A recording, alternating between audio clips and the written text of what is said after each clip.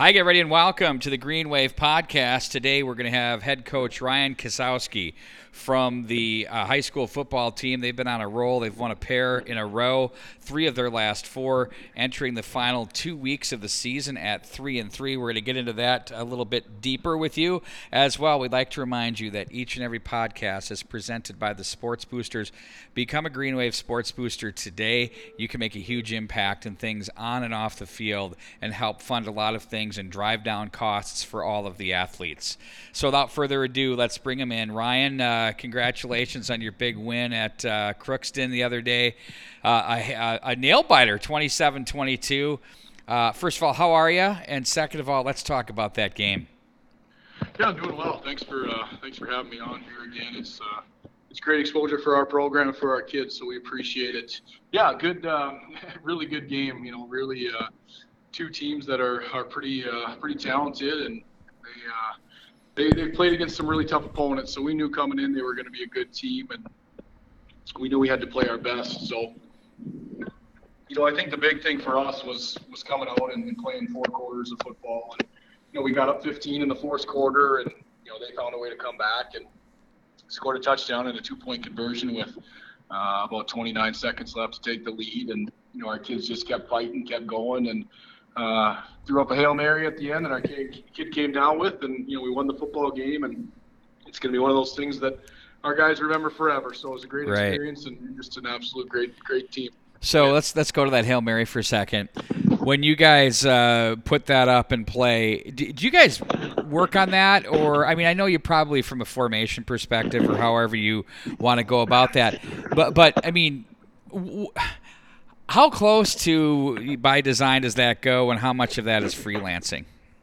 Well, it was kind of both, but I will give credit to our offensive staff. They did kind of draw up a different route combination than we normally would run, and the thought process was to get the safety to get pulled the opposite direction of where we were going to throw it, and that worked. And it kind of freed up a little bit of room for Cooper Smith to kind of run down the seam, and Drew Carpenter threw an absolutely terrific ball, and Cooper went up and got it. And it was unbelievable, and the way the kids executed, and just really proud of the way they kept believing. You know, it just never felt like we were out of that game, or we were going to lose that game, and I just think that's what makes this team special.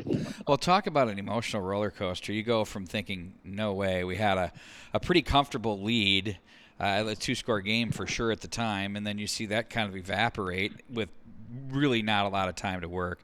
So you go from accepting maybe, you know, there's hope, right? We all have hope, but you go from that to the euphoria of winning it. I suppose as a coach, you probably haven't seen many of those ever, have you?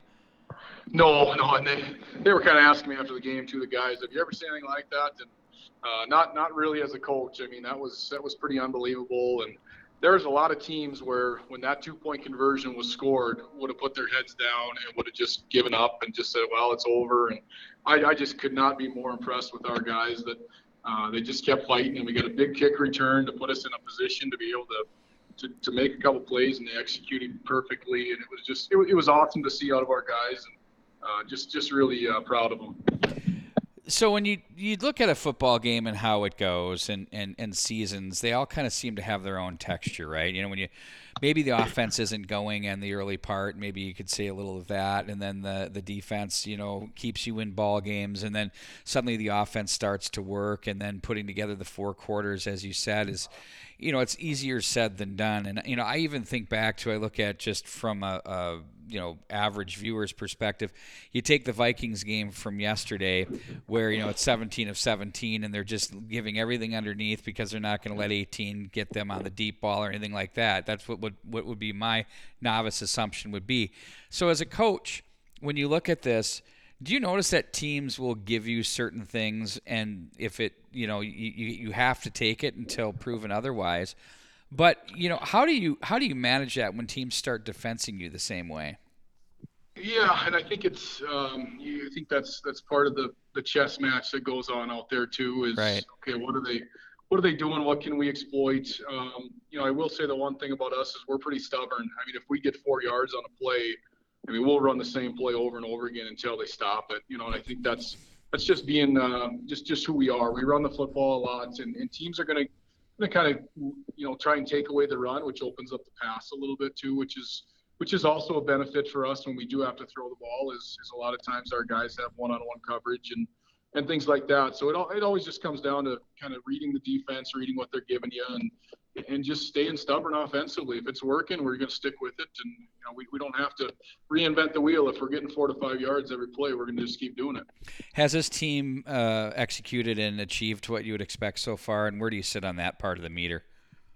For sure, and I think the big thing for us too is we are so banged up right now. I mean, we've got about 5 starters on the sideline that have just not been able to play for us. So for these other guys to step in and step up and play the way they're playing, I think is probably beyond what we thought we could do. When a Caleb Schmiedeberg goes down and a Landon Waitke goes down, and some of those guys that you're really relying on, other guys have to stand and step up, and our guys have done that too, and especially some of our younger players. It's just been great to see them get going, and the exciting part is hopefully we get some of those guys back here towards the playoff time, and it'd be perfect timing to get those guys back, and we've developed some depth in that stance. When you've had that many guys out in different positions, obviously on both sides of the ball, do you find that you have to change a little bit the way you play with the personnel you have? Or as a coaching staff, do you just say, hey, you know what, next man up, let's go? Yeah, I think we've just stuck with next man up. We really have, and I think it goes back to getting these guys reps in practice and making sure that everybody, whether you're a 1 or a 5, you're going to get the same amount of reps, and we got to make sure that everybody knows what they're doing, because you never know when your number's going to get called. And we really, at the beginning of the season, tried to move guys to where we'd have 2 to 3 deep at least at those positions, so that if something like this did happen, we'd have guys to step in and be able to play, and they've done that, and they've answered the call. It's just been great to see. So it's just kind of been the next man up mentality, and our guys have definitely rose to the occasion. What's been your most pleasant surprise coming in, maybe taking an area where you thought, man, we're going to be challenged here, and where guys have really exceeded your expectations? Well, without a doubt, it's been the O-line. We came in, losing a lot of starters on that unit, and if you don't have solid offensive linemen, you're not going to win any games. And our guys have really just stepped up and taken that role. And some of them are first-year starters, but they're seniors, and they've been waiting their opportunity, waiting their turn to get in, and have done just a phenomenal job. And then we've got some young guys too that have stepped in, and we go as they go. So they really lately have really just been dominating games and have been moving guys on the line of scrimmage. So yeah, I would say the offensive line has been by far the group that has stood out. How about an area where you'd say, man, I wish as a group we could be a little bit better in this area? What would that be? That's a good question. I think we feel pretty confident in all our areas. And again, a lot of that's because we've got seniors in those roles who have played a lot of football for us. So we've been really, really pleased with that. And it's just every week we continue to harp on just getting better every day. We can't look to the future. We can't think about the future, but we got to get better every day. And I think our guys have really done that.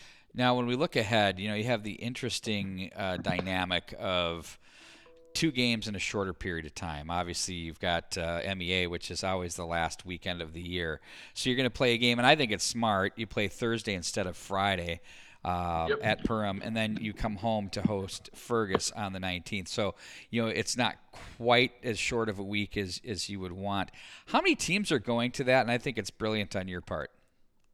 Yeah, that I don't know the answer to that, I guess. But we've done that the last couple of years, and we really like it. And I just think it makes more sense than having one more day on the day you've already had 3 practices, as opposed to having it on the back end where we feel it's more beneficial to get ready for that last game and have an extra day that way. So the Thursday has been great for us, and we really we like that better. I think even though we're going on the road and even though we have school the next day, I just think it's a better setup than trying to turn around and only having really Monday, Tuesday to get ready for a Wednesday game the following week. So Perham is a 3-3 team as well. They've kind of gone the different direction where you've won 3 of 4. They've lost 3 of 4.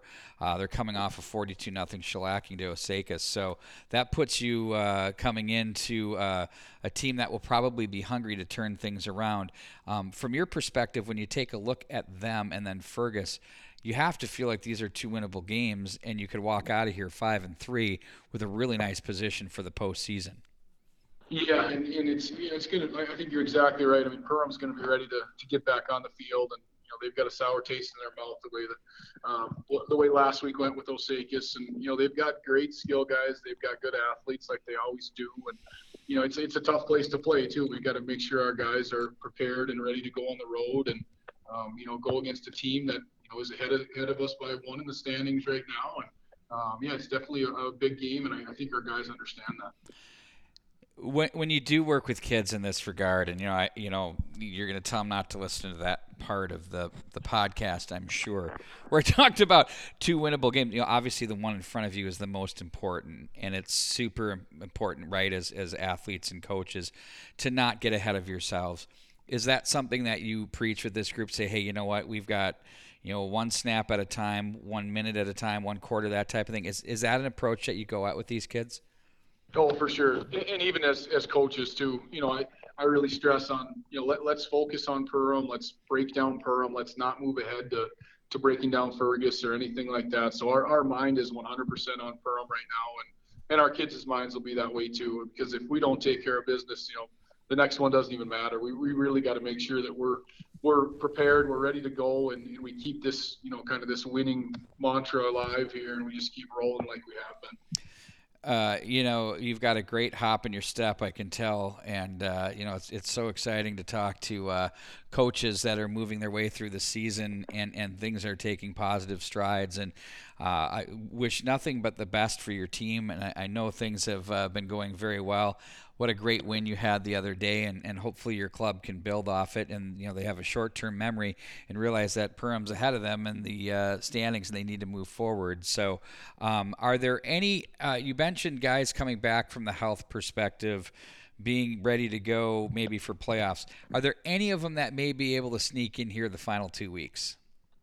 Yeah, we got Austin Rustling back, which is good. I mean, he's a big receiver for us. Kind of gives us that big body threat that can go up and get the football. And we didn't have him last week too. And a kid like Gage Seidel too, that is a senior, is a big special teams guy for us. So yeah, get those guys back. The rest we're still kind of waiting on. And the last thing we want to do is rush these guys too, to the point where we throw them out there too early and then we don't have them. For the playoffs. So we've got to be smart with him. We've got a great, athletic training staff that, kind of makes those decisions and is very smart with their health, because, the most important thing is making sure the kid's okay. We don't want to rush anybody. So, we just kind of wait every day to hear from our athletic trainer and kind of where they're at. But, I definitely think they're making great strides towards getting back on the field. Well, that's awesome, and we're going to wish you the best of luck here, and we'll circle back and do some playoff talk in a couple of weeks, too, as your team continues to flow through the process here, and go get them in Perham. Looking forward to that game with the Jackets. Thanks, I appreciate it. All right, Ryan, take care. That's going to do it for this edition of the Green Wave Podcast. For Ryan Kozowski, I'm Pete Wagner. So long, everybody.